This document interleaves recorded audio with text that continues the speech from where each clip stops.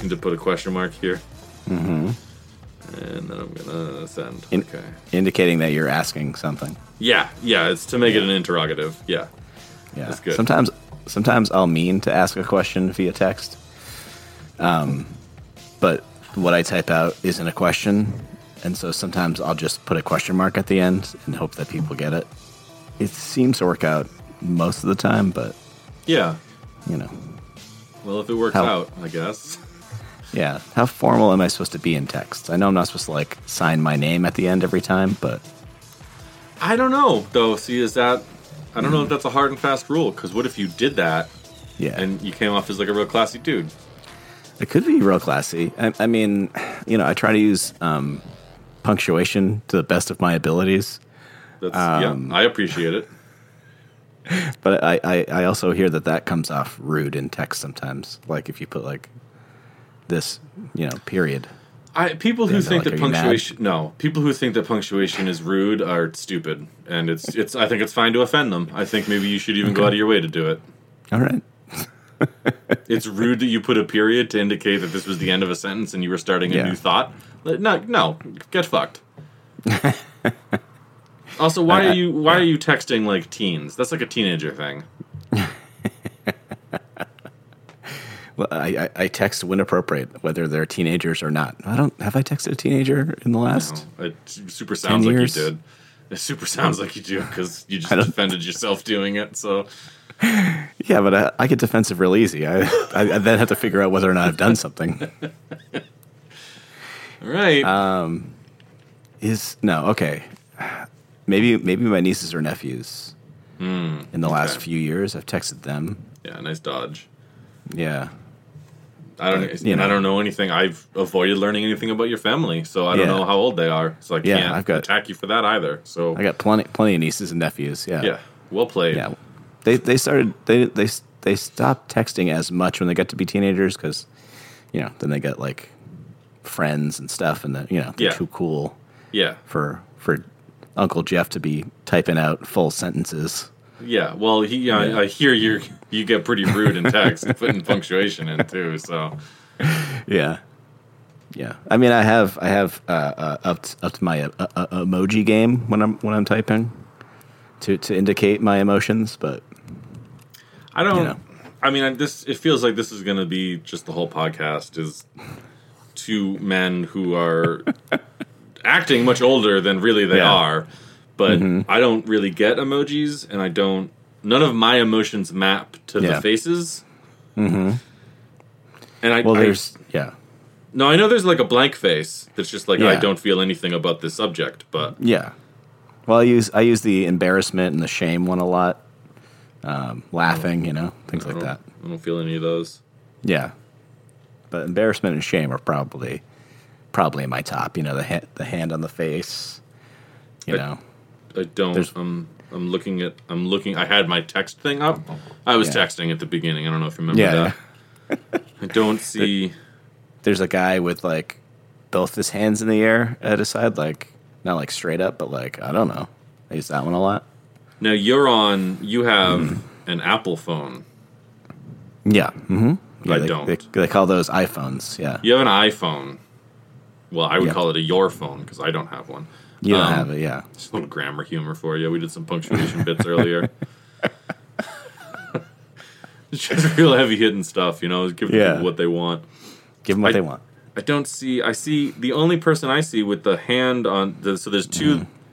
There's one that's doing a shushing motion, which I hope you're not texting to teens. There's one with his hand over his mouth, but blushing, and with the arched eyes, which I think is laughing. Mm-hmm. And then there's one yawning. Okay, it's going to be tricky, right? Because there is a Unicode thing to decide what emojis get made, and then all of them adopt it, right? Yeah, but they each get to draw their own. Yeah, they're not identical. You don't need to tell me about Unicode. This guy. Yeah. So what the people Alphabet hires to say, draw someone who's embarrassed, but make it like real small. So if it's a thing, it's probably going to be way different, So we could talk all day, but none of those emojis, match your emotions, which is, that's fine. I've never been confused by one of your texts. Yeah, I mean, I sometimes will jokingly use emojis, but I'm not. I think I might start using this yawning one much more. Like, this conversation bores me. Yeah, it really helps, I find. And I don't know if any one of your emotions in a text would change how I would respond to you in a text. Yeah, like, the emotions range from, like, I'm bored by this, don't care about this, I'm a little bit drunk, or let's make fun of this person. Yeah, because all I have to do is put myself out there a little bit more if I'm not quite sure what you're thinking, and then you just immediately tell me exactly what you're thinking. Yeah, I don't play games, Jeff. Yeah, it's freeing and terrifying sometimes, but it's great. It's great. Yeah, I mean, have I done anything else embarrassing via text that I can think of? Oh, this one's just a big tongue. I don't like that at all. You don't like a big tongue? No. You could get so good at emojis that you could just be responding with emojis. Yeah, with the yawning face. What you've texted me is boring. Boom, done. Yeah. And I text back a lot of GIFs as well. Is it GIFs or GIFs? How do you say it? I don't. It's an internet word. I say Harry Potter moving pictures. I'll send a lot of those. And I think people sometimes think it's to end a conversation, but it's literally just like, I'm literally just being like, I'm here. I'm having a reaction, but I have nothing to say. Please continue, Yeah. But I think some people think I'm just ending it with like just a Harry Potter moving picture done. Yeah. I do conversation over. Yeah. I do a lot of Lord of the Rings ones, but that's just because a lot of my texts revolve around Lord of the Rings adjacent things. And if they don't, I just don't respond. But I guess from now on, people will be getting the yawning emoji. So, if only we could get Gimli yawning. I'm sure there's a Hobbit somewhere yawning. Yeah, I bet Merry or Pippin in one of the going to sleep scenes. Especially in the extended edition, where they have all the stuff with like the extended scenes. When they're up in that like first like tower thing, ruining before the ring wraiths come. Yeah, I bet they get a little tired. No, I don't think so. No? Frodo goes to sleep. Frodo goes to sleep, but the others stay up to make food. No, this is integral to the scene. They set a little fire to make dinner, and Frodo wakes up and he's like, "Oh shit, the ring wraiths are going to see," and then they do. It's like you haven't seen the movie. It's been a while. It's been a while. Embarrassing for you. Because they're not good hunters, I would assume, but they want at least 2 breakfasts. I assume lunch. Dinner after dinner, they eat a lot. I don't remember. You're saying throw something into a mountain. The hobbits aren't good hunters. They seem more like an agricultural nation to me. Yeah. I mean, I'm sure they could trap like a rabbit or something. I don't think they're hunting big game. Yeah, I guess. I'm looking at Harry Potter moving pictures to see if there's one I can text you of. Okay. What was the name of the bread that... Lembas bread? Yeah, Lembas bread. They didn't bring it. That was given to them by the elves. God, you gotta rewatch those movies. Right. Sorry. Hey, welcome to Heads Up with Jeff and Sean. I'm Jeff. I'm Sean, because in the extended edition, there's the scene when they're leaving Lothlorien, and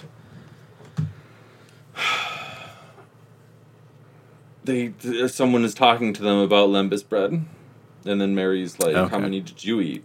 It's like, "Oh, I've already had 4," because the Lembas bread is supposed to be able to feed a full-grown man for a day. Oh, okay, and they're going ham. They eat so much because they're hobbits. Are they denser than other beings? Is that how they can eat so much? If you're asking about the physics of the Lord of the Rings, I don't think that's going to match up to anything. Okay, all right. You're familiar with. Yeah, I am. No, go ahead. No, please. I am slightly embarrassed because the last version of those movies I watched was the extended versions. Yeah. That's a lot of time to put into something to flub up this much about it, you know? That's all right. Did you find a Harry Potter moving picture that was no to your liking? Nope. Never sent one. Okay. We gotta do the podcast now, right? We gotta do the podcast. Yeah, we're doing the podcast. We do 3 things. There's a third thing that happens at the end. The middle thing is usually about movies. The first thing's about animals. Well, now it's time to get online to our internet service provider. It'll be cool. Here we go. This year is the year of the snake so far. Oh, yeah. It. Forgot about that. It's all right. It's been a while. Do you know anything about the green anaconda? I don't. I really don't know anything about snakes in general. Well, wait till the end of this year. You're going to be like an expert. I forget most of what we talk about as soon as the podcast recording is over, so yeah, probably I won't. You know, I've learned things. I mean, I'll take them with me to my grave. Okay. Yeah. Okay. All right. Not as like secrets though. Just learn things that. Yeah, everybody's learned things that. So it looks like the green anaconda is the heaviest and one of the longest known extant snake species. Yeah. Yeah, because I realized we'd been doing like a lot of tiny snakes. Yeah. And I thought, let's do a big snake, you know? Yeah. Let's get a big boy in here. Yeah. They've been it's said that they're man-eaters. There are reports of it, but it's never been verified. But they apparently could take down stronger prey than humans. So they definitely could eat us. Yeah. You know? I mean, I think all snakes are dangerous. And it's just best not to tangle, you know? Yeah.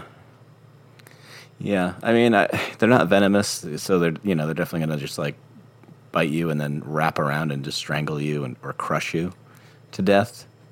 I mean, would you rather go that way, or would you rather have like a neurotoxin just injected into your foot? That's a great question. I don't know. That's a good would you rather. I don't know, because getting constricted would be like being hugged to death. So Yeah. That's pretty cool. You have more time to fight it, but you'll have more time to think about how you can't get out of it and what a failure you are. And if you'd only worked out one time in your life, maybe you would have done this. Yeah. Start thinking about other decisions, you know, you made that led to this point. I wouldn't worry about that too much. I don't think I would be that upset by it. I do think maybe the toxin might be faster. Sometimes, yeah. So probably that. Whatever's fastest, I guess. Or to get it over with, you know? Because I think this one still bites you to kind of like grab onto you at first, and then you're still getting like bit. It's a matter of what happens after. Yeah, it crushes you because it's like one big muscle. Yeah. It's the largest snake native to the Americas. Ooh. 17 feet? That's crazy. Yeah. Mostly live in South America, it looks like. I was reading somewhere that they're asking if they make good pets. And this place was the answer, I don't know how professional of an answer it was, said yes, but should be someone over 18, and keep in mind that they do get super large. And you want to have a reasonable amount of experience working with large constrictors before getting one. But it's kind of like the job market. How do you get experience without having one? You know what I mean? I mean, maybe you should go out into the wild and like have experience with them out there. Or do you like start? Is there like what's the smallest constrictor snake? Do you start with like the smallest one that like can't kill you? And like you own that and like a dog or a cat, and if you can keep it from like crushing your cat or dog to death, boom. Yeah, one that can't get around your waist and stuff to like crush you. Yeah, like maybe it hurts a couple of fingers if it gets there, but your cat should definitely be worried. Yeah. Yeah. Really work your way up. Yeah, I mean, I like that. That's a lot of work, though, because I mean, I don't know how long snakes live, but if you're going to try to work your way up, I mean, you're either going to have to keep getting more snakes of larger and larger sizes and keep all of them, or I don't know, maybe sell it to another person who's trying to get to the large snake game. It's like an apprenticeship program, and then after you've got a couple snakes, there's someone younger than you who wants to get into the game. All right, they take on your smallest. Yeah. All right. Okay, so you got to be like in the know. You got to have like snake people. I assume if you own a snake, you know other snake people. It's like a thing. Yeah, I mean, I think a lot of people who own exotic. I think of it as like drugs. Mm-hmm. Like Jeff, don't tell the cops, but drugs, they're pretty cool. Yeah. Right? Really? Yeah. Okay. But tell me more. Everything about drug culture is a nightmare, especially the people. It's the absolute worst. Mm-hmm. I think it's the same. It's the same with people who hold exotic pets, right? Like, yeah, sure, you might be a snake dude and you know other snake dudes, but that just makes you terrible to talk to because you just want to talk about snakes. Yeah, it's definitely something like you're not going to buy and properly maintain a snake without getting so into snakes that you're going to talk about it a lot. Yeah. Yeah, or you become one of those people who makes it like a central point of your personality. Yeah, instead of getting a personality, it becomes I own a snake. It's so cool. I feed it live. Mice. So cool. You go somewhere, you try to fit into a conversation, you're like, this reminds me of the time that I was watching Game of Thrones with my snake. Yeah. You know, oh, your kid does that? Man, my snake does the same thing. Like, I'm trying to sleep in on my day off, you know? But she knows that week, that was the week I'd feed her. She was banging on the glass, looking at me, you know? That sounds really true to form. Do you know a snake person, Jeff? Because someone talking about like what their kid did, and then like the snake dude being like, "Oh, this reminds me of what my snake did." It's just like my kid is so spot on for what I'm imagining. I mean, I shared a room with my brother for several years, and he did have a snake. So I was technically roommates with a snake for several years. Nice. Yeah. Yeah, this is a community you're close to, I would say. Yeah. Yeah. I'm definitely snake owner adjacent, you know? Yeah. I think it was a constrictor, but it was, I would say, it only got about, I would say, 5 feet long, maybe. Yeah. Never heavier than like 25 pounds, maybe, tops.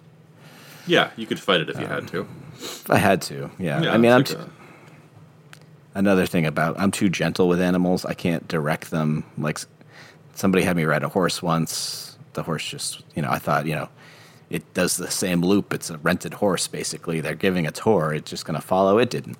And then you got to, like, kick it on its side. I was like, I'm not comfortable with that. Yeah. But, you hold the snake, it just moves where it's going to go. Yeah. It's not going to just sit in my hands. I can't. Disgusting. Yeah, I do not vibe with animals in general. Yeah. But especially not ones that are just like, I'm going to do whatever. I was like, well, then I'm actually just going to throw you outside and you're going to stay there. Yeah. This is where you belong now.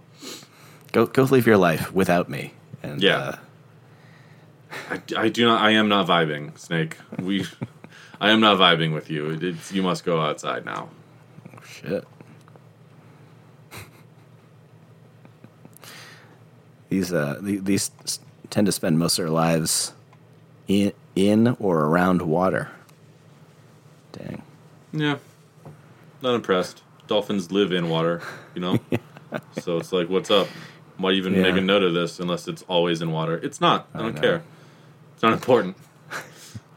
It says they have the potential to reach high speeds when swimming. Doesn't say how fast, but yeah, fast enough to be like creeped out, I guess. Like if you see a snake coming at you in the water, like, oof. Again, it should give a speed though. That's true.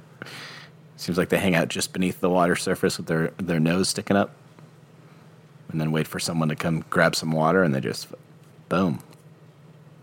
That sucks. That's kind of a dick move. This is a dick move. They eat a wide variety of prey, almost anything they can manage to overpower. I mean, me too, technically, I guess. Well, it's also like, animals in the wild. Like, it's got to get food. It can't go to the fucking grocery store. Like, it's going to get food where it can. Yeah. No, it tends to strictly just eat food it can't overpower. It gets the shit beat out of it. Doesn't it sound like being a scientist is real easy? Yeah. It feels like that statement was pretty on the nose. Yeah, it goes after easy prey because it wants to expend as little energy as possible while getting as many calories as it can. Like, that applies to most animals, doesn't it? Does it help you to know it's pretty fast in the water, Sean? Does that help you to know? Yeah, this thing's pretty fast in the water. Oh, how fast? Oh, man, I couldn't even... Whoa. Like, you're going to be like, whoa. I'd love to be like, whoa, how fast does it go? Oh, man, I don't even... Yeah. It's just like weights, though. It's just like weights near the water. But it has to. It's like super fast in the water. Like, yeah, it's so fast. Couldn't even measure. Females give birth to live young. I just assume all snakes laid eggs, but this is like the second snake we've looked at that like just gives birth to live young. I can't even picture it. Well, I'm sure there's videos, but I don't want to see it. I assumed in the Indiana Jones and Temple of Doom, during that kind of racist scene when they're at the dinner and there's like monkey brains and they cut open a cooked snake and all the babies come out. I was like, well, I don't know if I can trust this movie. It's definitely inaccurate because snakes lay eggs. Would they hatch and then shove them back in there? No. All kinds of snakes giving birth to live snakes. They should go back and re-edit that scene to have like a bunch of scrambled eggs pop out. You like cook it and it's just like, all the eggs cook up and take the shell out. Yeah, but apparently, apologies to Steven Spielberg.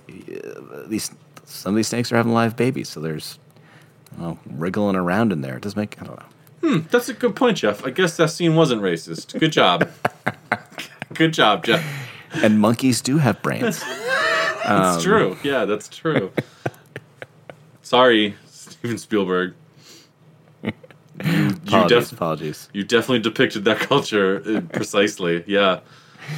Yeah. He did his research. I assumed he hadn't. Great work. What about this? How about this? Instead, they cut the snake open, and inside they've spent millions of dollars to CGI Tig Notaro in it. Do you get my pop culture reference, Jeff? I learned a thing about it, and I basically saved it to say on this podcast.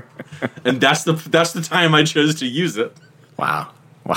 Thank you. It's amazing. Thank you. Just want you to picture the clapping, but I don't want to do it. But that's fine. Just picture it there. Yeah. Clapping would be bad for the audio medium. Nobody would be able to hear it. So. Some specimens may be as long as 36 feet, but this is unusual.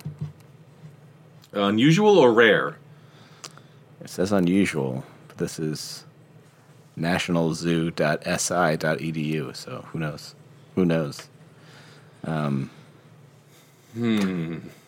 A large individual anaconda might weigh 1,100 pounds, but usually will top out at a few hundred pounds.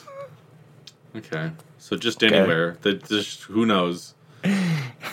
Are they giant behemoths, or are they just... We don't know. Yeah. They could be super, super huge, but mostly they're not. Yeah. All right, thanks. Like Andre the Giant and Shaq. Humans could get huge. Mostly they're not. Mostly not. Yeah. Thanks. I wonder how many scientific papers they had to get published for that to be accepted as scientific fact. Oh, hey, whoa. During mating. Oh, they're like little cowboys. Males they look make like little cowboys? No. During mating, males make use of their spurs to arouse the female. Oh. Oh no, it's all about pressing their cloacal regions. Yeah, because how do you get those holes to line up? I'm not interested at all. I will note we are back in the range of the reproduction section is pretty. It's like, well, let's see. Distribution and habitat has 1, 2, 3, 4, 5, 6 sentences, and reproduction has 1, 2, 3, 4, 5, 6 paragraphs. So yeah. I mean, how much can you say about where a snake lives, how it eats, getting down to the nitty gritty, how it fucks, Wow, they can stay in this position for 2 to 4 weeks. Are you reading a section about reproduction too? Yeah. Whoa. So like that guy, that singer, the gross. What's the singer? He talked about tantric sex. Oh, Sting. Was Sting? Yeah. Yeah. Little stings. The position we're talking about is a ball, so they're like many males can often find the same female. This results in odd clusters referred to as breeding balls. They can stay in that position for 2 to 4 weeks. It looks like a slow motion wrestling match between males, each one fighting for the opportunity to mate with the female. Okay. That's weird. We're going to go ahead and change that. I don't want to jump ahead again, but I like the sound of that. I think I've seen some videos of people mimicking that, and I don't think it's great. Did you hear about the documentary, like Tickle, or whatever it was? Nope. I keep trying to find somebody who's already seen it to see if it's worth seeing it, but it's about this ring of a tickle fighting ring. Let me stop you right there and just go ahead and say it's not worth watching. Please continue. But it turns into some giant scam. They use like videos of these guys doing this for something else, and it sounds like it'd be interesting, but I don't know if I can sit through like the first 40 minutes of people getting tricked into like shirtless tickle fighting. Like clubs. I don't know. There's so many things out there to watch, Jeff. Just go ahead and stay away.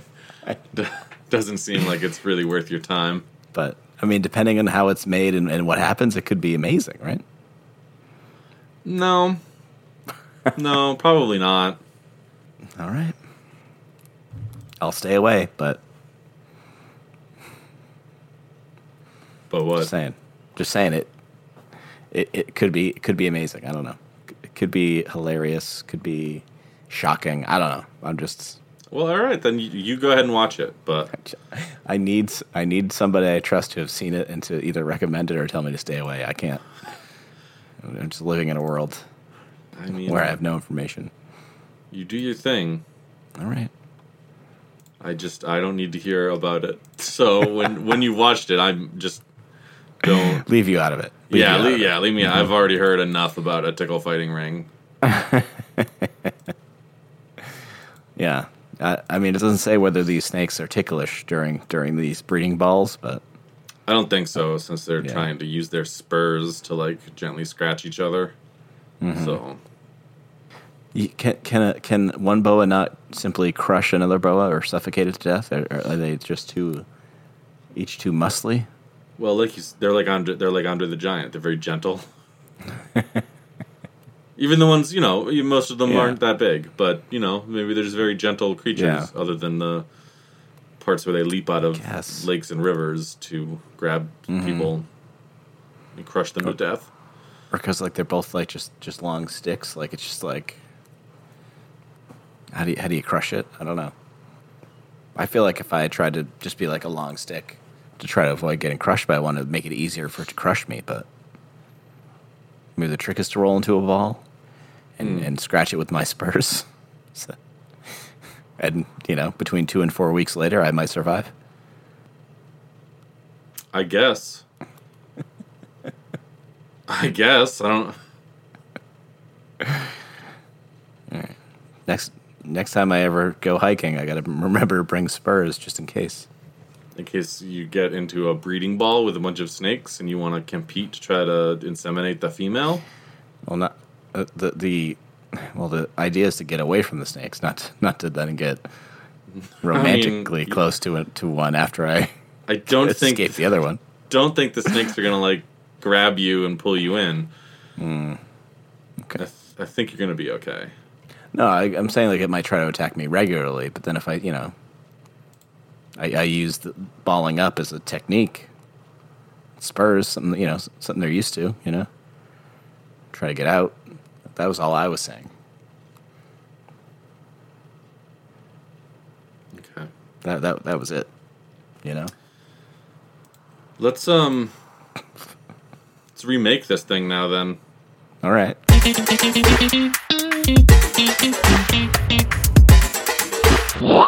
I mean, off the bat, it's got to be either it's regular big or super big, like these places are saying. I don't want any in betweens.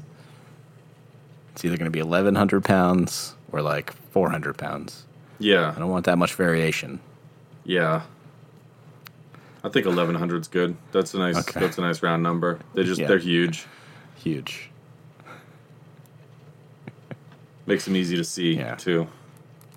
Oh well, if we're going 0 or 100 on these, then they either live all full time in the water or they don't.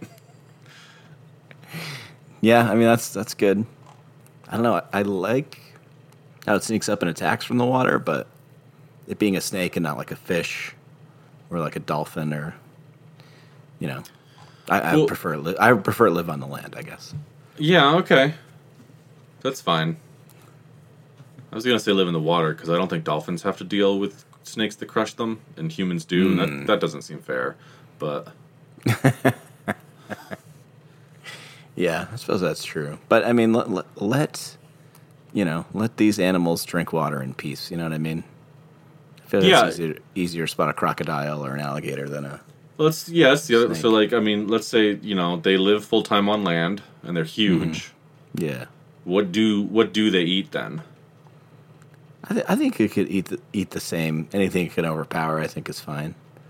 Well, I'd like to get a little bit more specific. I know we're being more exact than scientists, but that's the burden that we took upon ourselves when we became more powerful than God. I think and also better at his job. Yeah, I think anything that doesn't get away when it jumps out of a tree to crush it. You know what I mean? Because that's an easier way to crush. 100 pounds dropping on a deer or something. I was thinking that too, or like boars. Yeah, or like maybe panthers. Are they South America? Mm-hmm. I don't remember. They like these things. They take a long time to climb a tree because they're big. Mm-hmm. Yeah, and then they drop on something, and if the thing that it's dropping on gets away, maybe the snake doesn't eat that week. It's got to climb back up again. But if it does, then it's probably going to break some bones when it hits this creature, and then it's going to wrap around it and crush the life out of it. So yeah.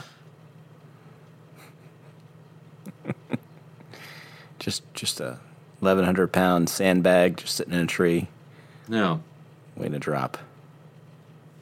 Do we do anything about these mating balls or whatever they're called? What are they called? Not interested. Doesn't matter to me. That's fine. Leave however they breed alone. We don't need to get into it. Yeah, okay. They create because they're all huge now. It's like a car-sized ball of snakes just going at it. Yeah. Rolling down hills. Yeah, and I just think whatever they do there is their business now. Mm-hmm. Okay. So they're all going to be that big. I mean, should the gestation period be longer? So the live snakes come out bigger?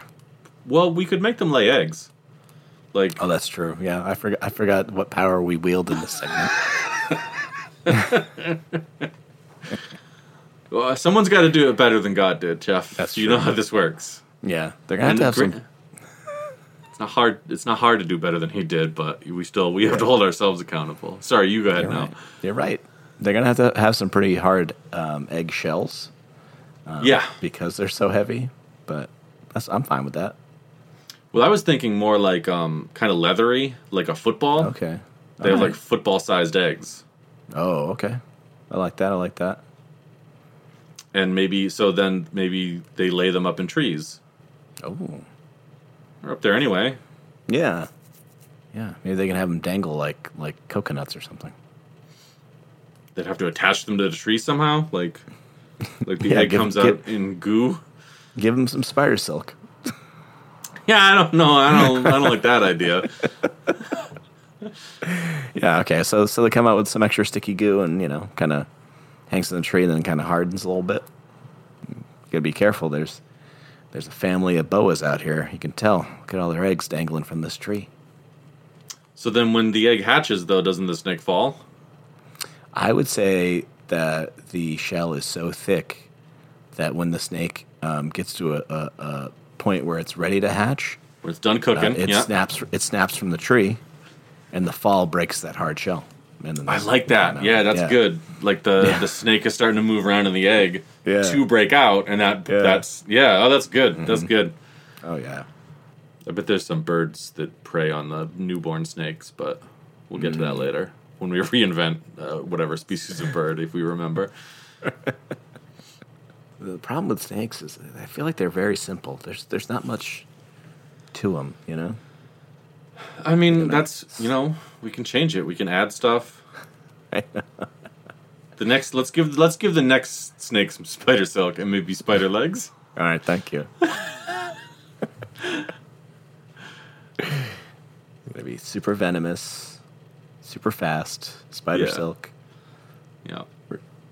Retractable spider legs. Camouflage, like chameleon style. They have like chameleon scales, so they can blend in. Yeah, like Jurassic World, it can be invisible, basically. Yeah. Yep. Yeah, we put DNA in it, and that did the thing, we guess. Yeah, it makes it invisible and cool. It can cool its body temperature, so we can't even see it with the heat. It can trick humans that are extremely stupid. Yeah.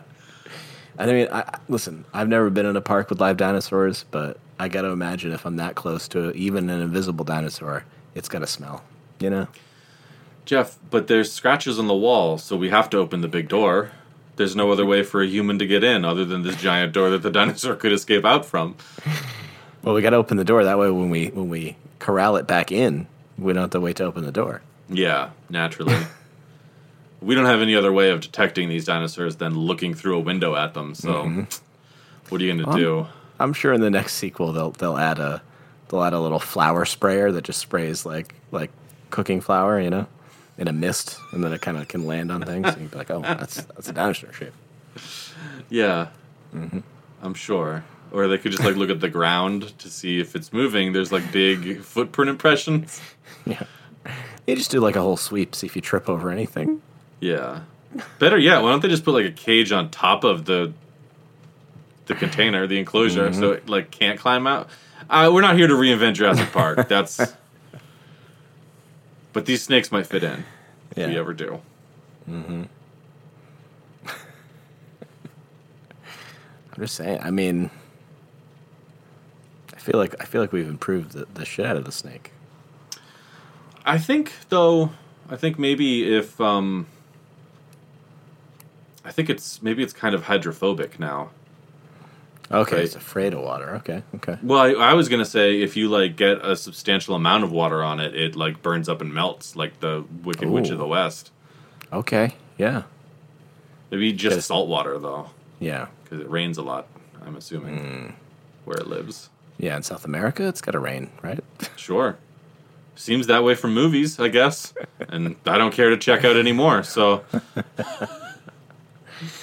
Yeah. Yeah, maybe. Yeah, okay. All right. It's got to stay away from bodies of water. It can get rained on, but it cannot submerge itself in water. Yeah. Okay. Maybe make the end of its tongue kind of like a spoon then, so it can kind of ladle up more water at a time, so it doesn't have to get its head in there. I think it's getting its moisture from the deer and the boars that it kills by smashing down onto them, and then I don't know if it swallows them whole or. I would assume. Once it crushes it into a nice shape, it just. That's fine by. Oh yeah, maybe it coils itself up on it to kind of tenderize the meat, right? Once it's killed the thing, it crushes the body piece by piece. Mm-hmm. Oh, these things are pretty metal.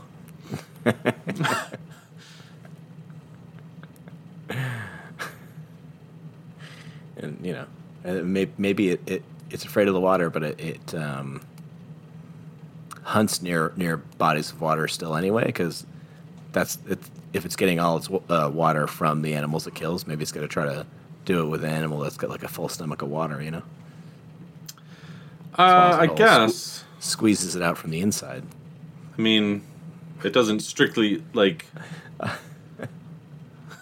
Doesn't have to. I mean, listen, I don't know enough about blood, but it's got to be hydrating, right? Yeah, I mean, just sort of all sorts of fluids in a body. Name 4. Blood. Stomach acid. Okay. Sweat. Sure. And what is it? Whatever's in your eyeball thing. I guess that's more of a jelly. Cerebrospinal fluid. Okay. All right. That's 4. Yeah, I guess so. You always should pick a higher number, Jeff. That was so easy. I don't want to pick so high that it would discourage you from attempting, you know? Why? Because if they don't attempt, then they've lost immediately. You'll see. I'll do it to you later. Okay.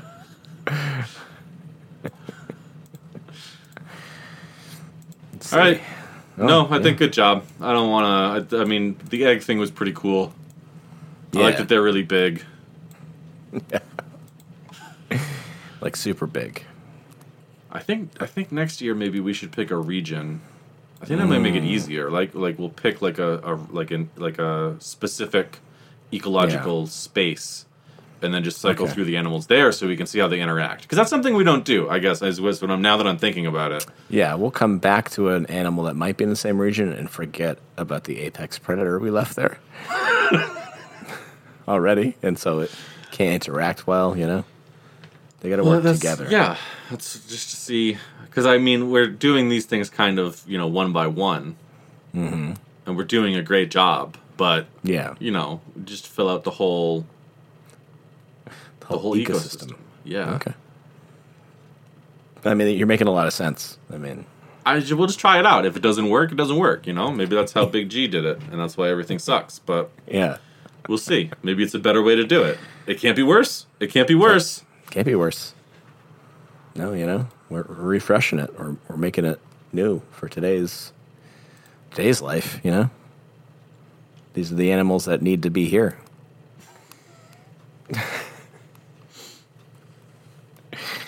Sean, for the movie segment, I thought I'd change it up a little bit today, okay?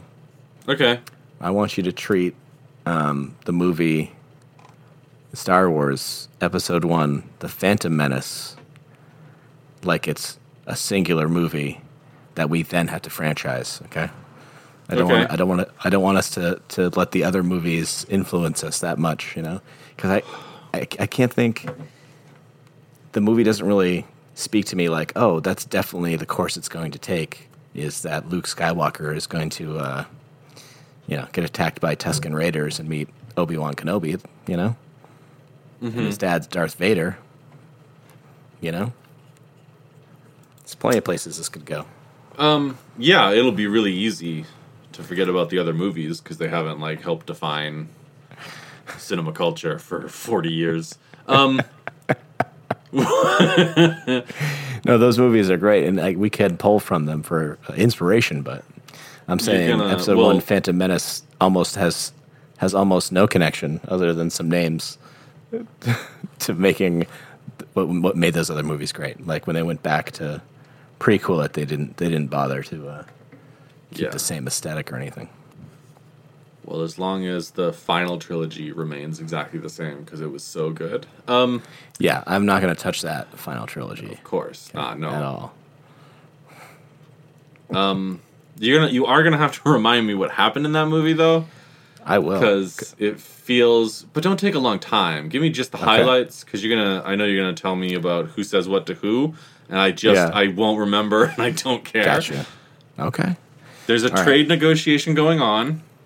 Well, the Trade Federation has set up a blockade over a small planet of Naboo, and the Chancellor has sent 2 negotiators, or Jedi Knights, that were Jedi Knights to negotiate.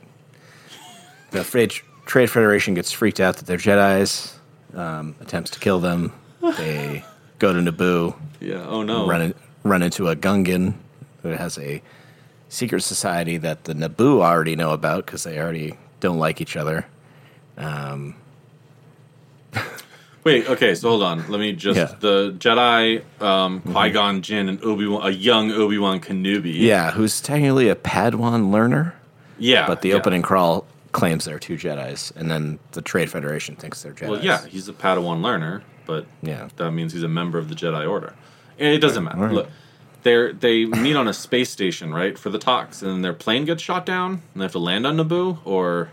No, they dock on one of these ships that is part of the barricade for trade. Because they're stopping trade in to talk with the Viceroy. And the Viceroy gets freaked out that they're Jedi, tries to kill them, and then they escape because the next step the Trade Federation is doing is an invasion where they send the droid army to occupy the city in Naboo. The city name I don't remember. If it had one or not. It's like the only one that is shown. Yeah. So they sneak off the ship into other ships that are going to Naboo to occupy. That's when they run into the Gungans. So they run into the Gungans, and then they get Jar Jar Binks, and they get a ship, and they go underwater. Yeah, Jar Jar Binks owes them a life debt. Shows them the city, the Gungan city. Yeah. Goes underwater. They kick them back out because they're not going to help the Naboo with the occupation. Yeah, so they give them a ship that goes underwater, and then they end up at Naboo. Boss Hogg doesn't like how his people were treated by the humans. Yeah, right. Right. I don't know. He does that thing with his jowls. Yeah. I remember that. Okay, I'm remembering more now of specifically of what you've already covered and nothing that happens later. So how do they get off planet? Do they get off planet? They do because they go to look and get the Queen off the planet so she can talk to the Senate about the invasion and get help. Now, by trying to fly away in her ship through the barricade, they damage the ship and have to land on a small desert planet known as Tatooine that is run by the Hutts.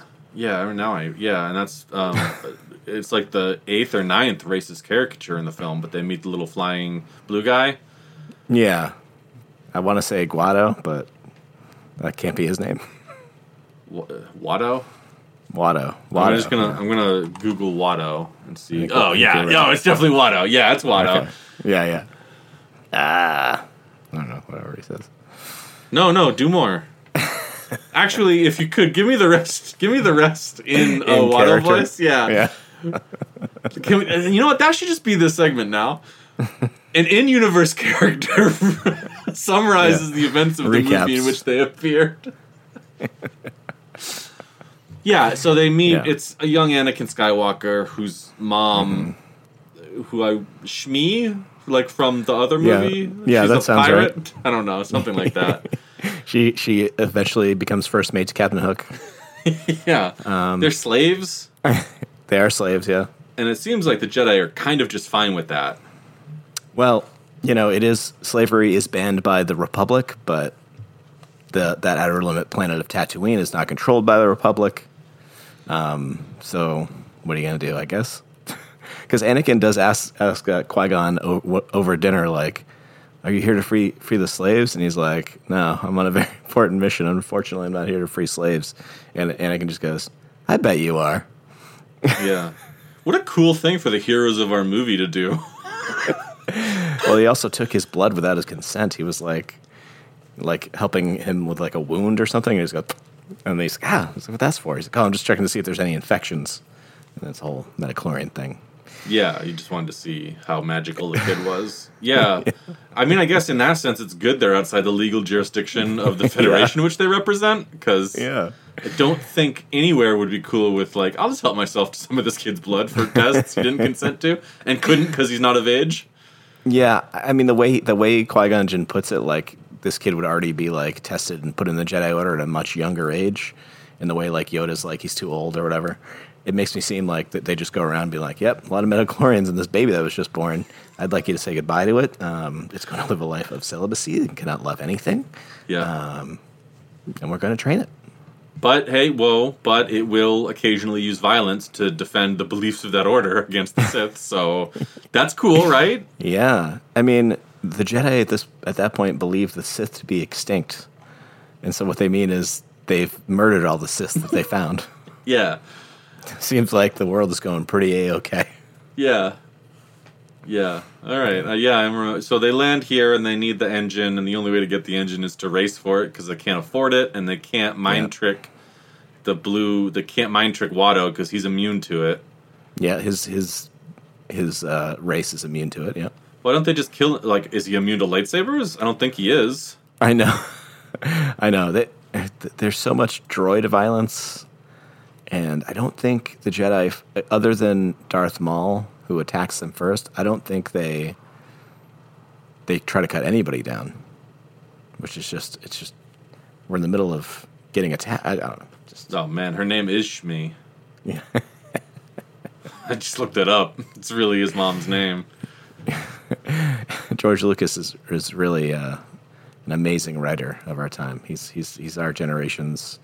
I want to say Shakespeare. Did Shakespeare's stuff all happen in the same universe? I don't think Shakespeare could have written Star Wars. I think George Lucas is better. It's definitely.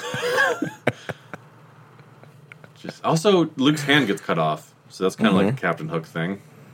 Yeah. I mean, that's like, we're not talking about those movies though. Oh my God! Did George Lucas rip off whoever wrote Peter Pan? Yeah, I don't know who wrote Peter Pan though. I don't know either.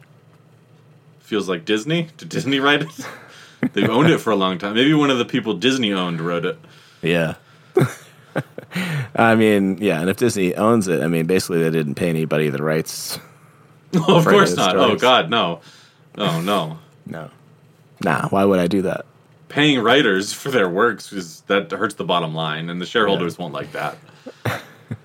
Oh, I'm sorry. You wrote this work? Did you spend $50 billion on computers that will make the skin look almost real, but not real in a way that hits the uncanny valley or looks like a real person? No.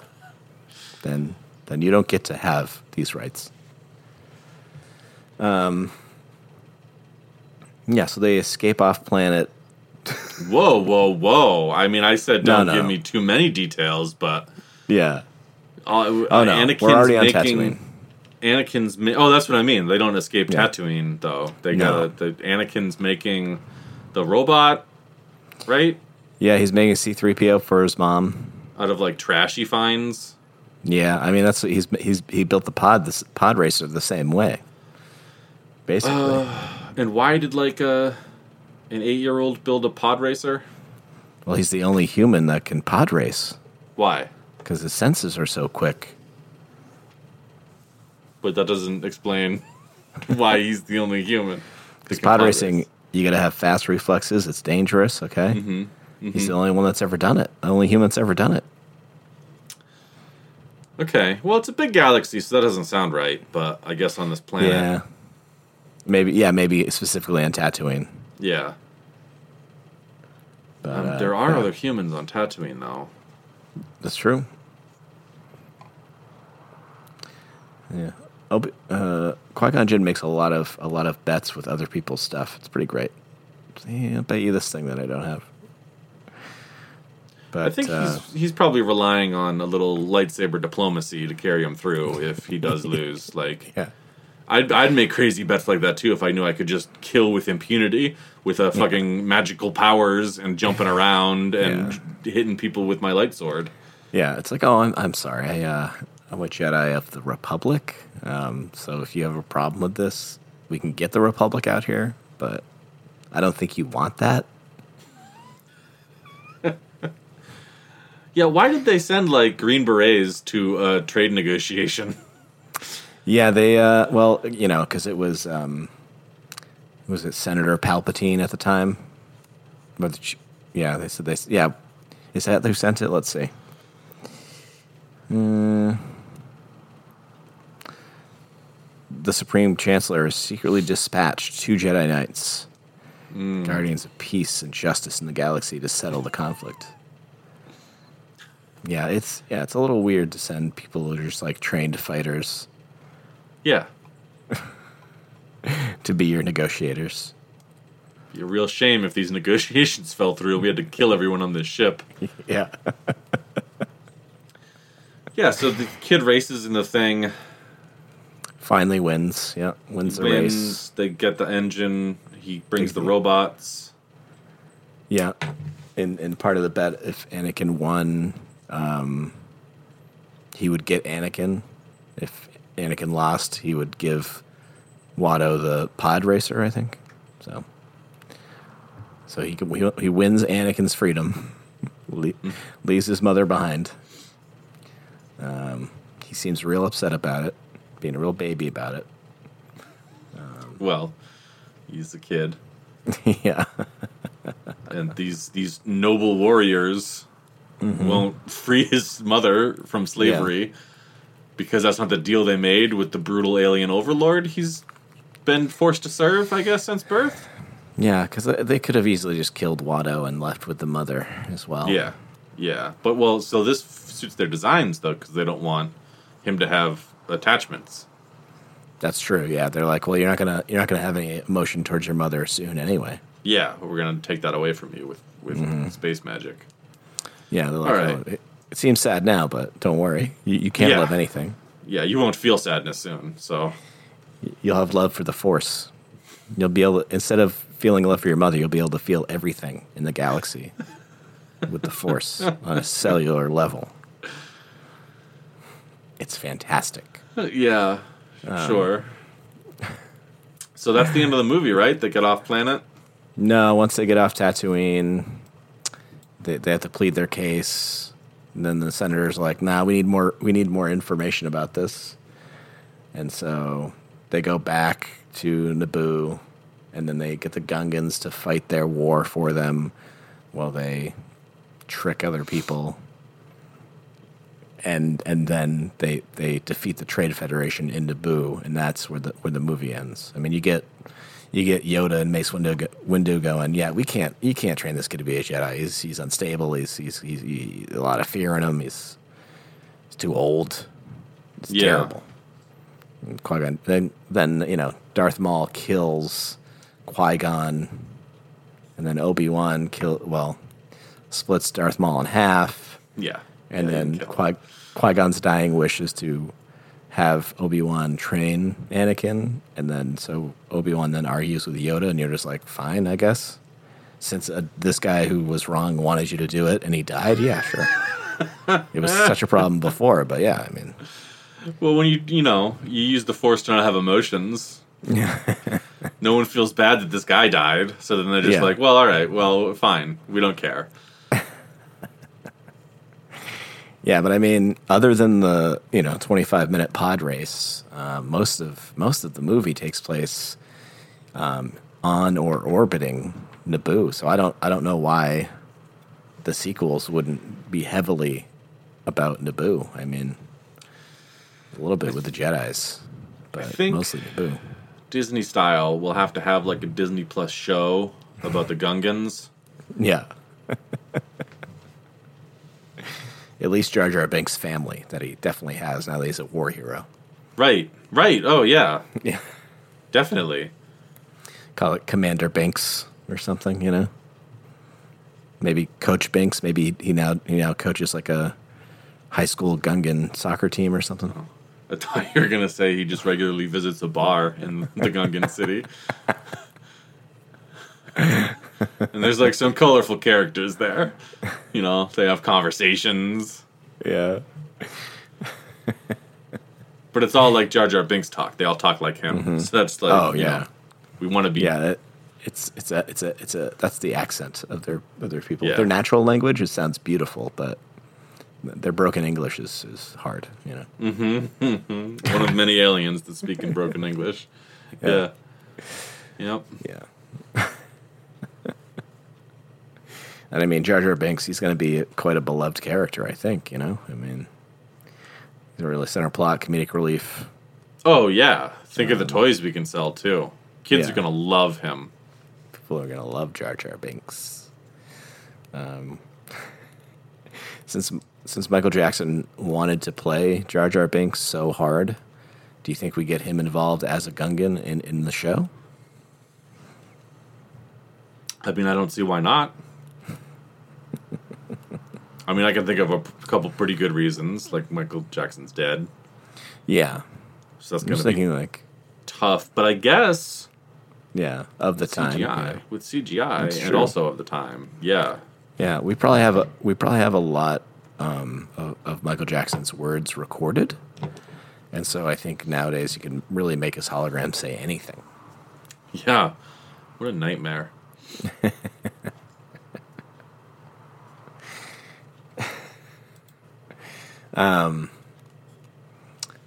Yeah. What about what other characters from Naboo would I mean, Queen Amidala, she was so young. I mean, maybe there's like a The Crown type series.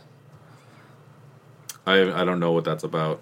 Crown is a dramatization show about the British crown, like Queen Elizabeth and everything. They jump like years, from my understanding, in her life where things happen. That sounds terrible, but I'm sure we could make a show about it. I mean, we're definitely going to have a movie around Obi-Wan Kenobi training Anakin Skywalker. I mean, first we're going to have Obi-Wan Kenobi go through what they were calling the trials to become a Jedi Knight, right? Because he hadn't passed the trials yet. Maybe the trials is watching your master get killed. But no, I think the trials is killing a Sith. It's not. It can't be anything real peaceful. It's got to be the murder of an opposed theology. Got to just find one of those people and kill them. Yeah, that's why there hadn't been many new Jedi Knights since they assumed the Sith were extinct. But now that they killed one, he's in, and now they know there's other ones. So all these Jedi Knights that have Padawan learners are out searching the galaxy for him. Yeah, definitely. Yeah. We could do like a Dog the Bounty Hunter series. It's like a Jedi Knight and a couple Padawans, and they go out and find Sith and kill them. Yeah. It's shot like a reality show. Now, is it just like an apprenticeship where you just follow the Jedi Knight around, or there's got to be classes, right? I mean, I know we saw in the other ones that there were, Yoda was teaching a class. Yeah, you just like have the kids stand around with helmets on, feeling the Force, I guess. Yeah. And then poning on people who ask simple questions about planets. We saw Coruscant, or whatever it is, in this movie. The city that takes up an entire planet, or a planet that's a city. I mean, there's got to be some stories in there, right? I guess that's where the Galactic Senate meets. Yeah, it sounds like a good place for the Crown type situation.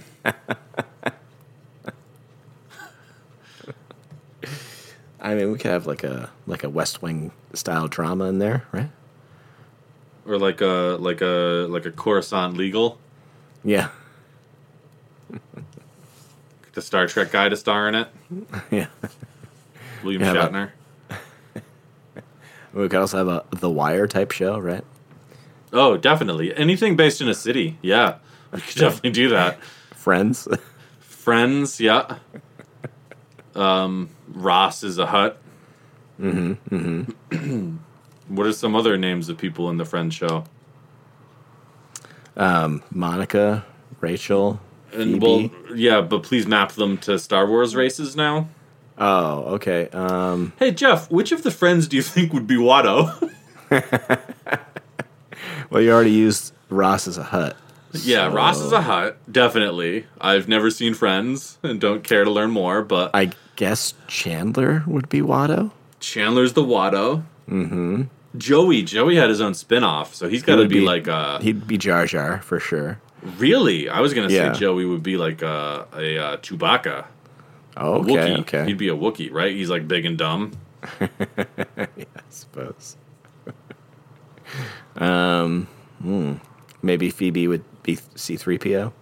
A little boy built her. Is that canon for Friends? A little boy constructed her out of junk. Yeah. Anakin can be the guy that's obsessed with Rachel at the Gunther at the Central Perk. That's too deep a cut for someone who asked you the names of the main characters on the show, Jeff. So I hope that resonates with Friends fans. Yeah. Marcel or the fans monkey. Of Friends. Marcel the monkey could be R2D2. The fat naked neighbor could be Bib Fortuna.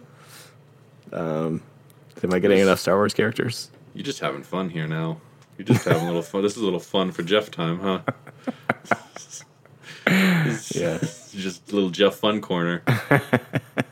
Do they have in Friends, do they have like a landlord? Was it like a mean landlord who came around and I don't remember any episodes. No, I'm thinking of Three's Company. Landlord. Yeah, I think of Three's Company. That's, yeah, Mr. Furley or the one before Mr. Furley.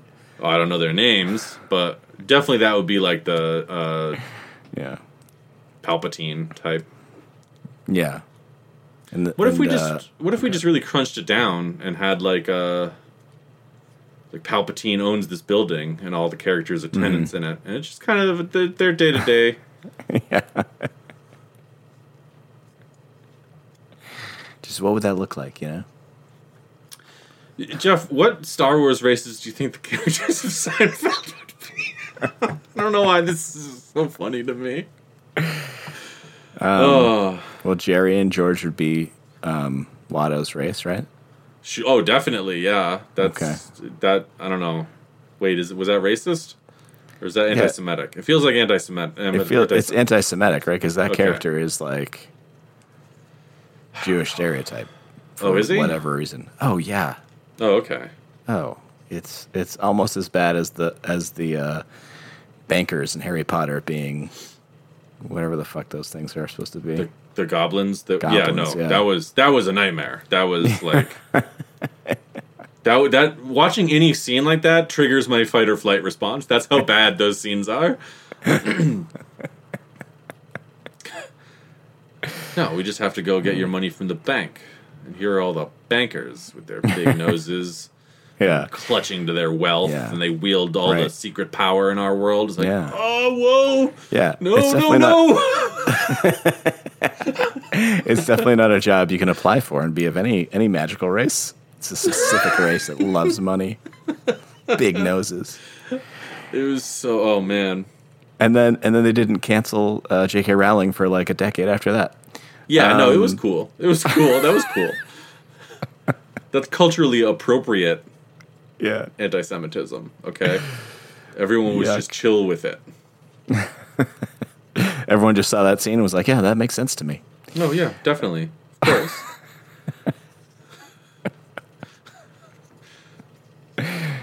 Oh, gross. I guess Elaine would be from Naboo. I don't know. Are those the only Star Wars races you know? It sounds kind of Alderaan. Alderaan, yeah. Those are just people, though, right? Yeah. Because Kramer could be a Gungan. I don't know. Spot on. I think the Hutt or is a family name, so I don't even know what alien Jabba is. He's Jabba the Hutt. They're Hutts. I thought Hutts were like a family name, like a crime family name. I'm gonna search on a website right now called Wikipedia, and we're gonna find out together because I don't know. Okay. Hutts were a large slug-like sentient species. That's the name of the species. Are you telling me that? Oh, no. Come on. They excuse me. Someone they were native. up. They were Someone native fucked up. to the planet Nal Hutta. No, I'm sorry. This isn't canon. Come on. Wikipedia is definitely this is they track canon sources. I'm sorry. So it's like we'd say Chewbacca the Wookiee. Yeah. If he was a gangster. Well, no. Jar Jar the Gungan. Well, it sounds like the Gungans have surnames. He's Jar Jar Binks. Yeah. But I'm sorry. Maybe if that's his species, there's not a lot of other species that look like the Hutts. You could just call him Jabba, and you'd be like, Oh, that's a Hutt species. It's a crime family name. It's not a species. Can anyone edit Wikipedia? It kind of looks like it, but I bet. Okay, because I am going to go on a rant. This is tonight on Wikipedia. This is probably under the Hutts. Strictly controlled by nerds like me, but they care about Star Wars, where I care about wizards. Where they're not gonna see it for days. No, so the Hutt Clan crime syndicate is is a thing. The Hutt Clan, also all Hutts known are as gangsters. No, the Hutt Clan, also known as the Hutt Cartel, and sometimes simply as the Hutts, was one of the most powerful crime families in the galaxy around the time of the Clone Wars. So, yeah. It's the name of the species, and apparently the name of the gang, and the name of the 5 Hutt families. That's like if... Why is this article so long? Where did they get all this? How much do we know about Hutts, and why? A lot, apparently. That would be like Al Capone's gang being the Italians. Oh, that's Al the Italian. He's part of the Italian family. But didn't gangsters... Like, I'm Jimmy Triggerfinger. Yeah, right. See? But instead of that, they would all be the Italian. That's pretty funny, though. Yeah, it is like that, and that's pretty funny.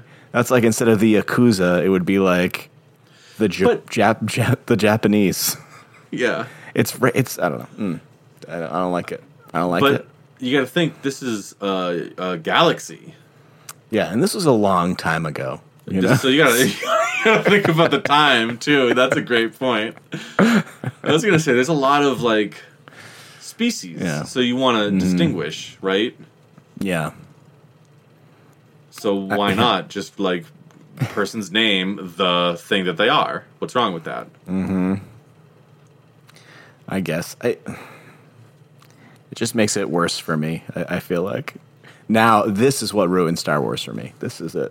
This is it, and not the many overt representations of... Okay. All right. Yeah. This is... It's terrible. Whoa, Hutts could live for centuries. Jabba was 604 years old when he was killed. Wow. That really makes it less impressive that Princess Leia was able to strangle him to death. Yeah, no wonder. He was fucking geriatric. What? Yeah. Killed an old man. They look more humanoid when they're in their 20s and 30s, you know? He really let himself go.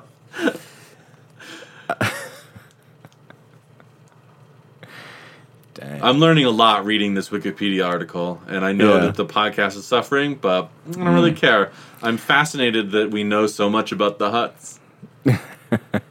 Here's a picture. But the caption says Zero the Hutt brought before the Grand Hutt Council, and it's just a hut in front of a council that someone drew up, and I don't know why. I don't know why this guy's important, but he's important that someone made art of him in front of the Hutt Council. What if you found out that every other Hutt wears clothes except for Jabba? Like, it's just the other ones are all dressed up. Hey, Jeff, here's the crazy thing. This dude's wearing clothes. This dude's wearing... I don't know. It looks like clothes. Maybe he's just tattooed. Oh, now that I look, he looks like it's body paint. Oh, okay. Maybe he's got an OnlyFans, and the council is like, you're shaming us. Is he selling Hutt bathwater? I'd buy it. One of the Hutts he's talking to is smoking a pipe as well. Wow. This is here we go. The Republic. No, excuse me. I'm sorry. Okay. This is a Hutt fan cast now. The Republic Senator Padme Amidala also foiled a plot by Jabba's uncle Zero to overthrow his nephew with the collusion of the Confederacy of Independent Systems. What? Wow. I gotta watch the Clone Wars. What? Is that where... Let me check the citation to see if that's where it's from. It's the Clone Wars film. I thought it was just a cartoon series. No, it's the cartoon movie. Oh, shit. It also got a movie. Okay. I mean, if it's all about the Hutts, I think I'm in. I don't know. I don't want to spoil anything for you, but later in the war, the renegade Sith Lord Maul approached the Grand Hutt Council on the planet of Nal Hutta to offer them a place in his Shadow Collective. Oh, man. I mean, yeah.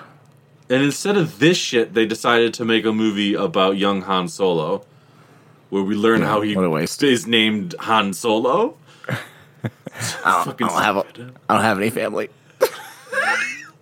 Solo. Then you are Han the Hutt. That was the most relatable scene though. Like a bureaucrat, just like someone's like in the middle of something trying to get away, and you're just like, whatever, Solo, get lost, get fucking lost. I need to stare off into space until my fucking job's over. Honestly, I wish that was more of the side of the Empire we get to see instead of everyone being like cartoonishly evil. Yeah. It's just like people bored. It's just like detached bureaucrats, who are just like they're caught in a system and they just don't care. So they just let shit happen. Here are my lucky dice. Hold on to them.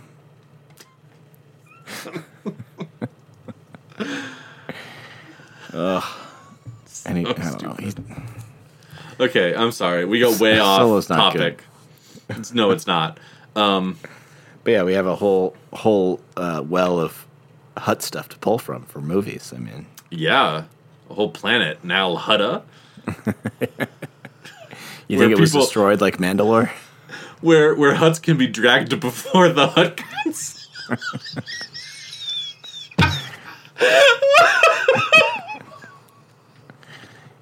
You think what they a do anything? Stupid universe. So stupid.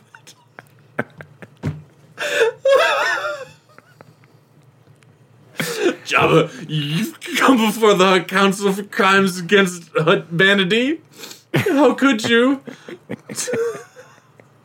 All right, so we do a legal procedure where a Hutt is dragged before the Hutt Council and has to answer for his crimes.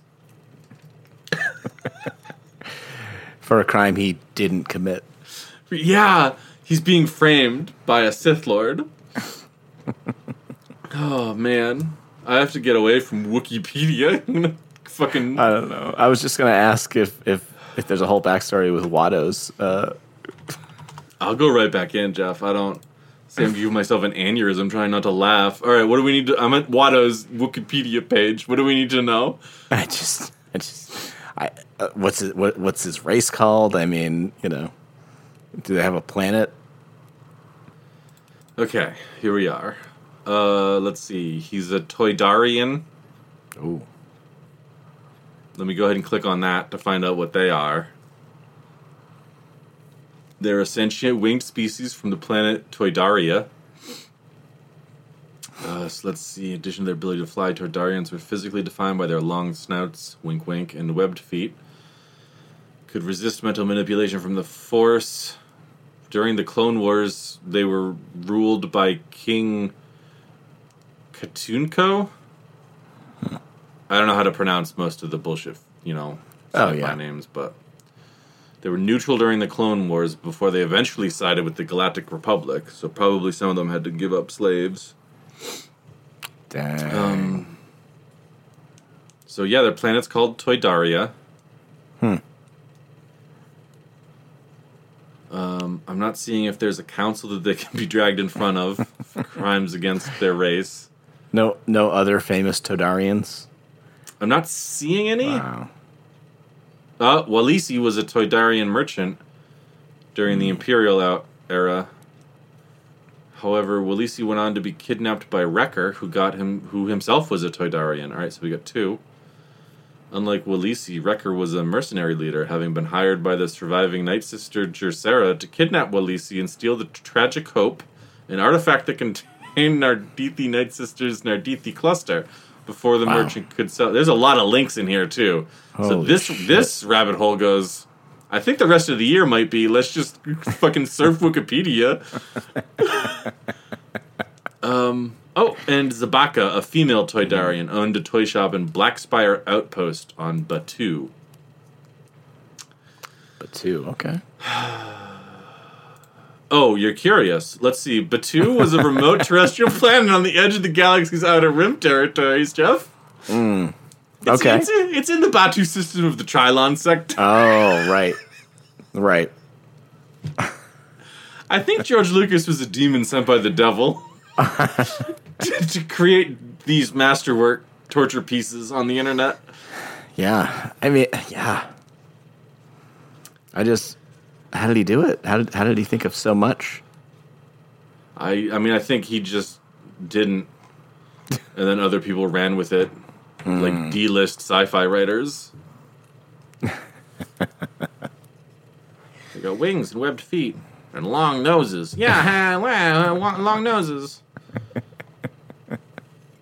Hey, if I just Google Watto, there's an article here from JewishCurrents.org titled, "If you prick Watto, does he not bleed?" So let's go ahead and see what this has to say, I guess.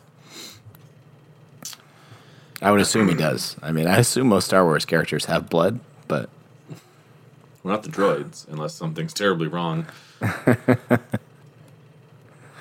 Yeah, there wasn't even, like, oil in C-3PO, because they tore him apart. And, like, how do those parts move around without oil? Some nonsense space bullshit, I'm guessing. Well, actually, the metal and circuitry that they're made out of is naturally lubricant.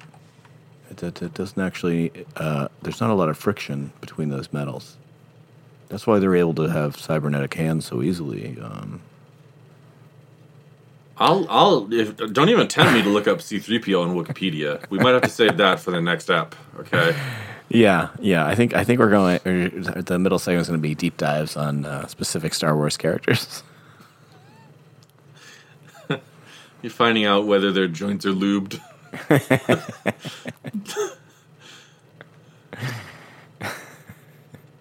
Yeah, somebody with a 3-page article with several links explaining why a character is not dumb. Yeah, and how cool they are. Yeah. Damn. So here's how one of the paragraphs starts in this article on "If you prick Watto, does he not bleed?" The Phantom Menace was a real missed opportunity, not only to launch a provocative critique of antebellum galactic political economy, yikes, but to give a nuanced portrayal of a stigmatized provincial merchant just trying to get by in a corrupt system he didn't create and can't control. Okay, so this guy's a Watto apologist. Yeah. Actually, it shows the struggles of the Jewish people, and they're caught up. It's actually not a offensive caricature at all. It uses that as a way as a kind of a mirror to society. Whoa, that doesn't seem that far. That doesn't seem that far from the truth, Jeff. I think you just peeled back this guy's soul. Yeah. I think he and I would be friends. I think you guys would be friends. Let's. The Attack of the Clones, a fully grown Anakin returns to Tatooine in search of his mother. There he finds an older, kinder Watto who appears happy to see the former slave.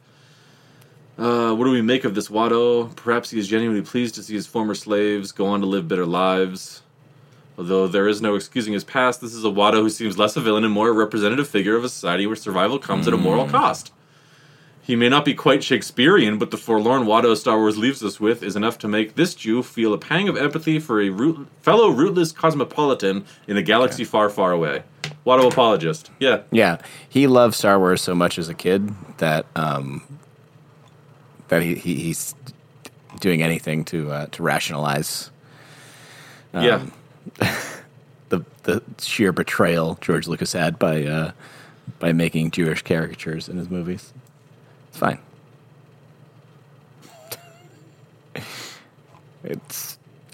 He can like that movie. He can like Watto.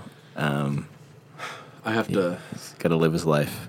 I gotta close out Wikipedia. It's getting too funny. Too much. I'm gonna hurt myself. That was amazing.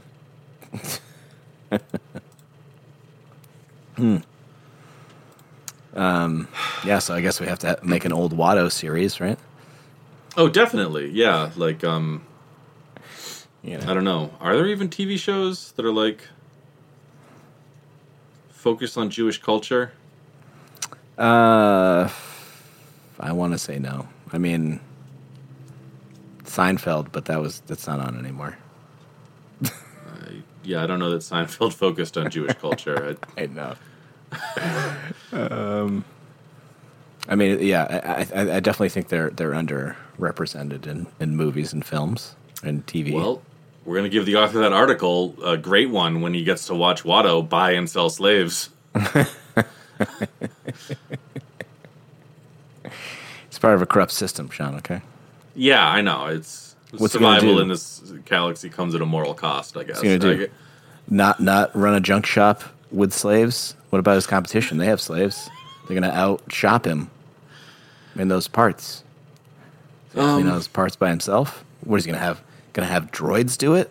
No. Look, you need a human slave. I don't want to spoil things for you, but having skimmed Watto's Wikipedia entry, there is a bit about what happens after he loses Anakin in that bet and then sells Shmi, and he has to take on all the work himself. I don't want to get into it. This isn't the Watto show, although pretty much it is now.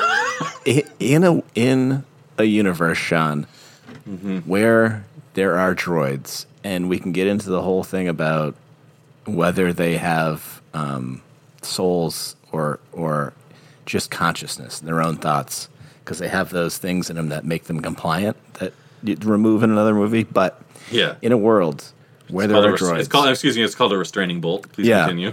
Restraining bolt. In a world where there are droids, where an 8-year-old can build one out of spare parts, where there are droids that you have to hit with a nose that are in his shop that fix and work on pod racers.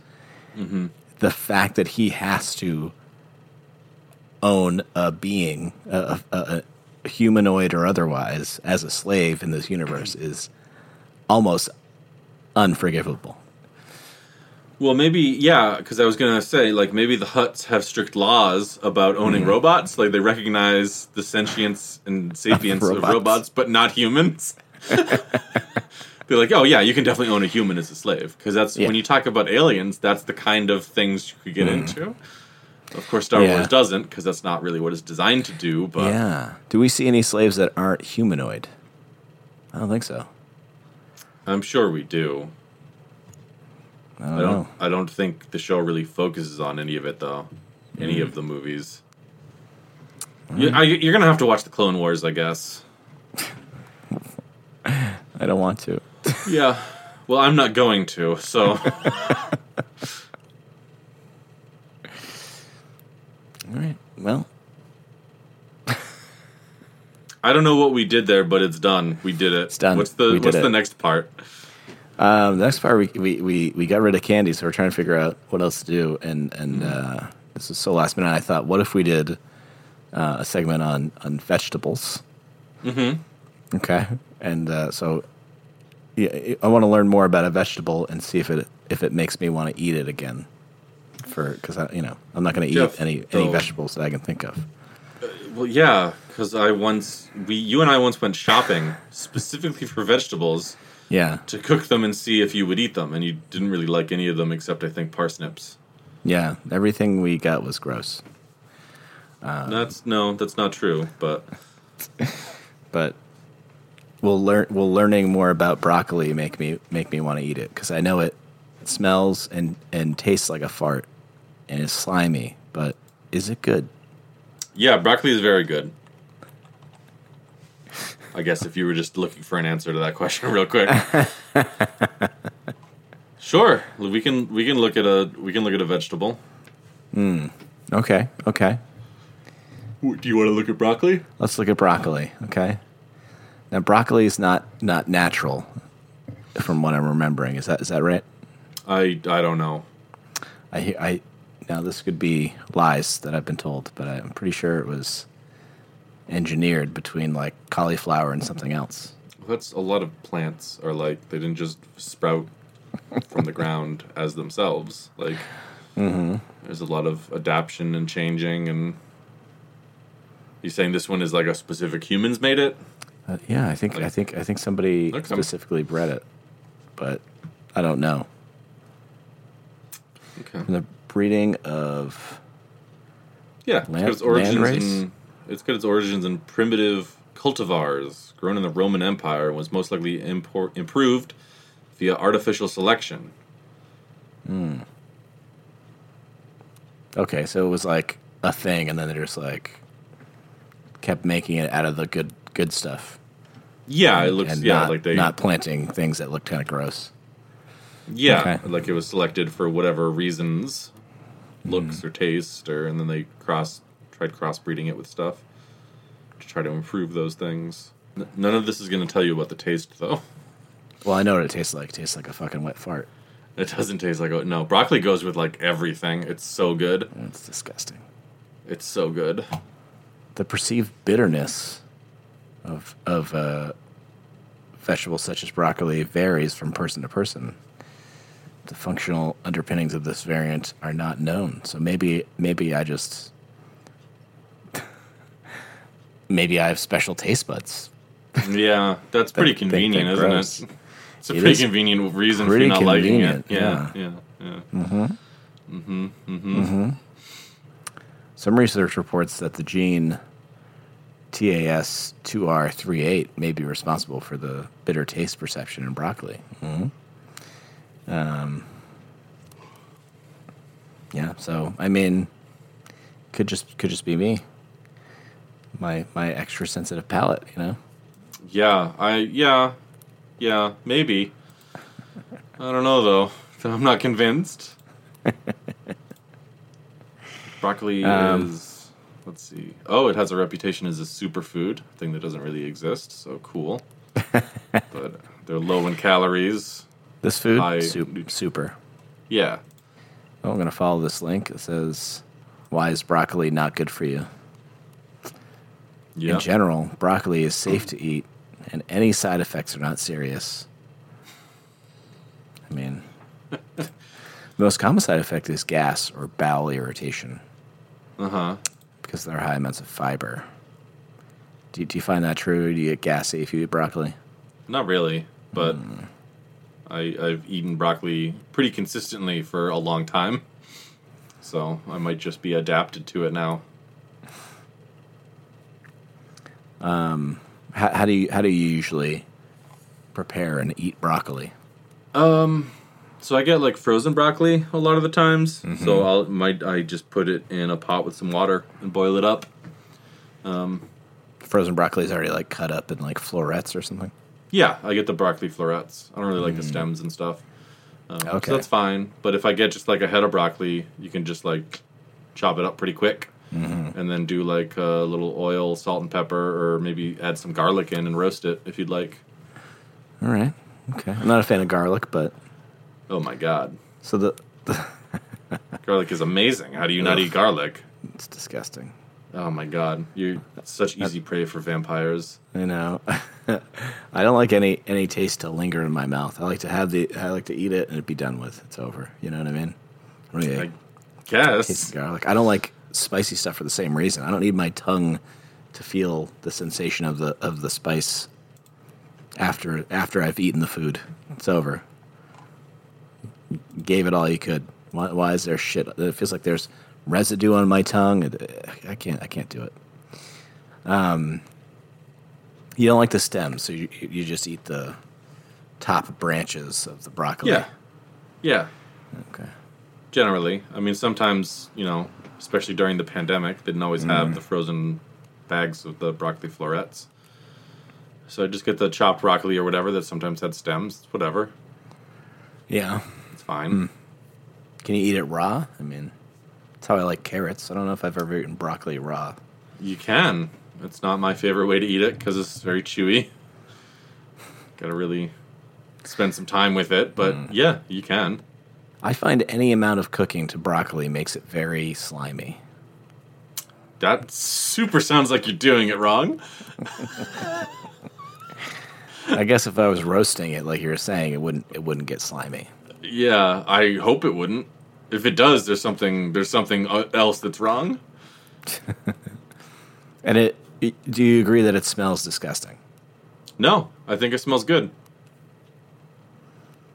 I think there might be something wrong with you if you think it smells good. I actually think there's something wrong with you if the way you make broccoli always makes it slimy and stink like farts. That sounds like something you're doing to the broccoli. don't think so. I haven't cooked broccoli a lot. I've eaten broccoli on very rare occasions, and it's never a pleasant experience. Is it something you have to get used to? Like a lot of things, people are like, you'll love it. You just have to like not like it for like a month, and then it's like amazing. I don't think so. I'm not usually down with that stuff either. Like, just keep punishing yourself for a long time, and you'll adapt. Yeah, your body will begin to associate that with something good. Yeah, I'm not into it. Okay. But it keeps mentioning that it's bitter. Do you find it bitter? No. I don't know what they mean by bitter. I think raw, it can be a little bitter if you're just biting into it. But, like, I don't know. It's not. It just tastes like broccoli. Because I've eaten rhubarb raw, and that's fine. Mm-hmm. You know what I mean? I think that's kind of a bitter, sour thing. Yeah, I was going to say, but that's also... I mean, it's almost like plant candy, though. So it's like... I was going to say, it's also kind of sweet, even though it's a little bitter, right? Yeah. I thought Wikipedia would have a lot more about broccoli, but... They don't. Yeah. They're cool weather crops that do poorly in hot summer weather. So you think global warming would hurt the broccoli? Yeah, and I empathize. I also am a cold weather person who does not do well in the heat. One of the common parasites to them are cabbage worms. So, well, that's why you cook it generally. That's one of the... there's not many things that I'll eat raw where animals could hide inside them. So that's probably smart, you know? Thanks. I thought so. Broccoli is just from Italy. I did not know that. But I guess, is broccoli an Italian word? That's a great question. I also don't know. Try saying it with an Italian accent right now. E broccoli. Is that an Italian accent? It's offensive. I didn't realize it was a part of the cabbage family. But that makes sense. From Italian plural of broccolo, or cabbage sprout head. Okay, yeah. So it's an Italian word. Yeah. Does that make you want to eat it more, though?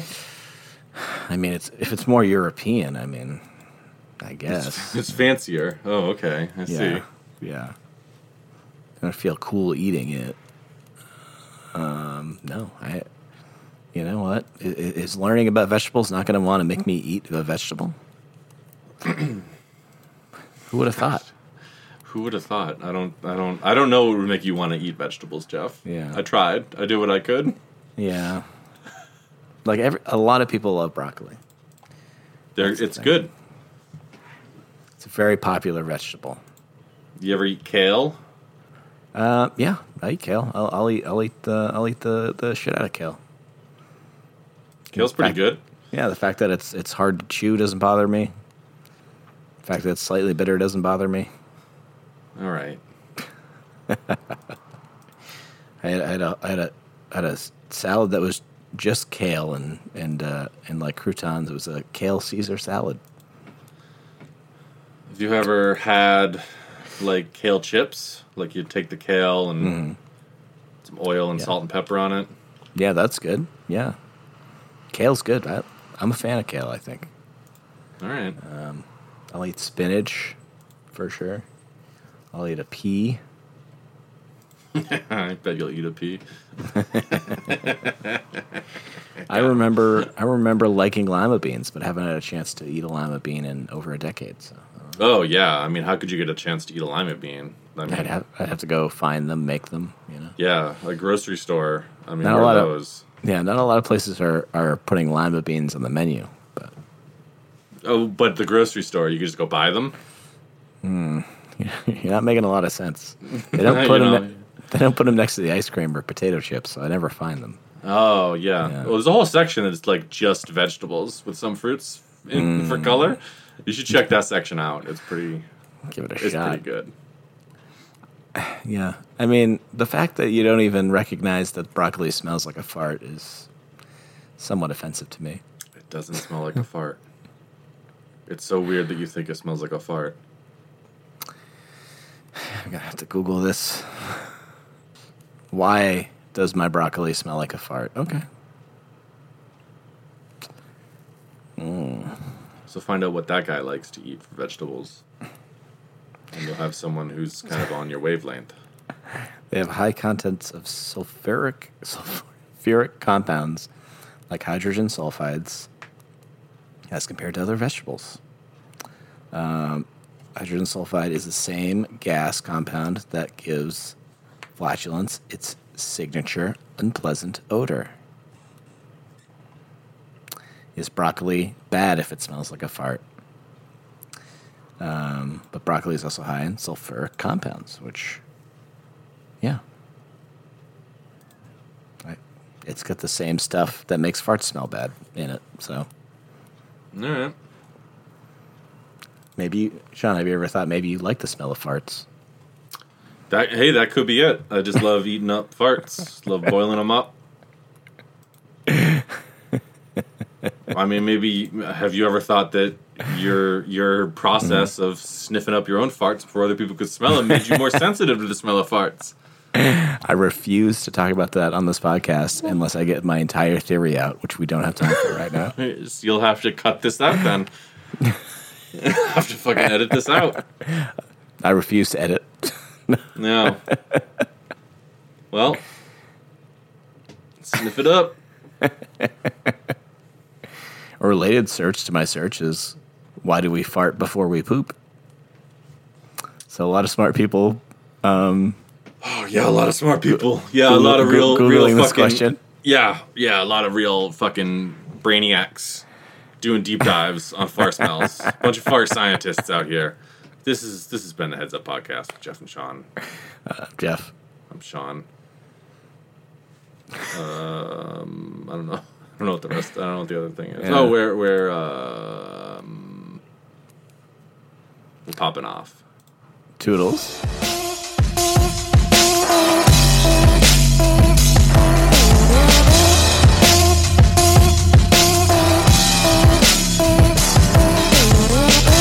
It's definitely not a job you can apply for and be of any magical race. It's a specific race that loves money, big noses.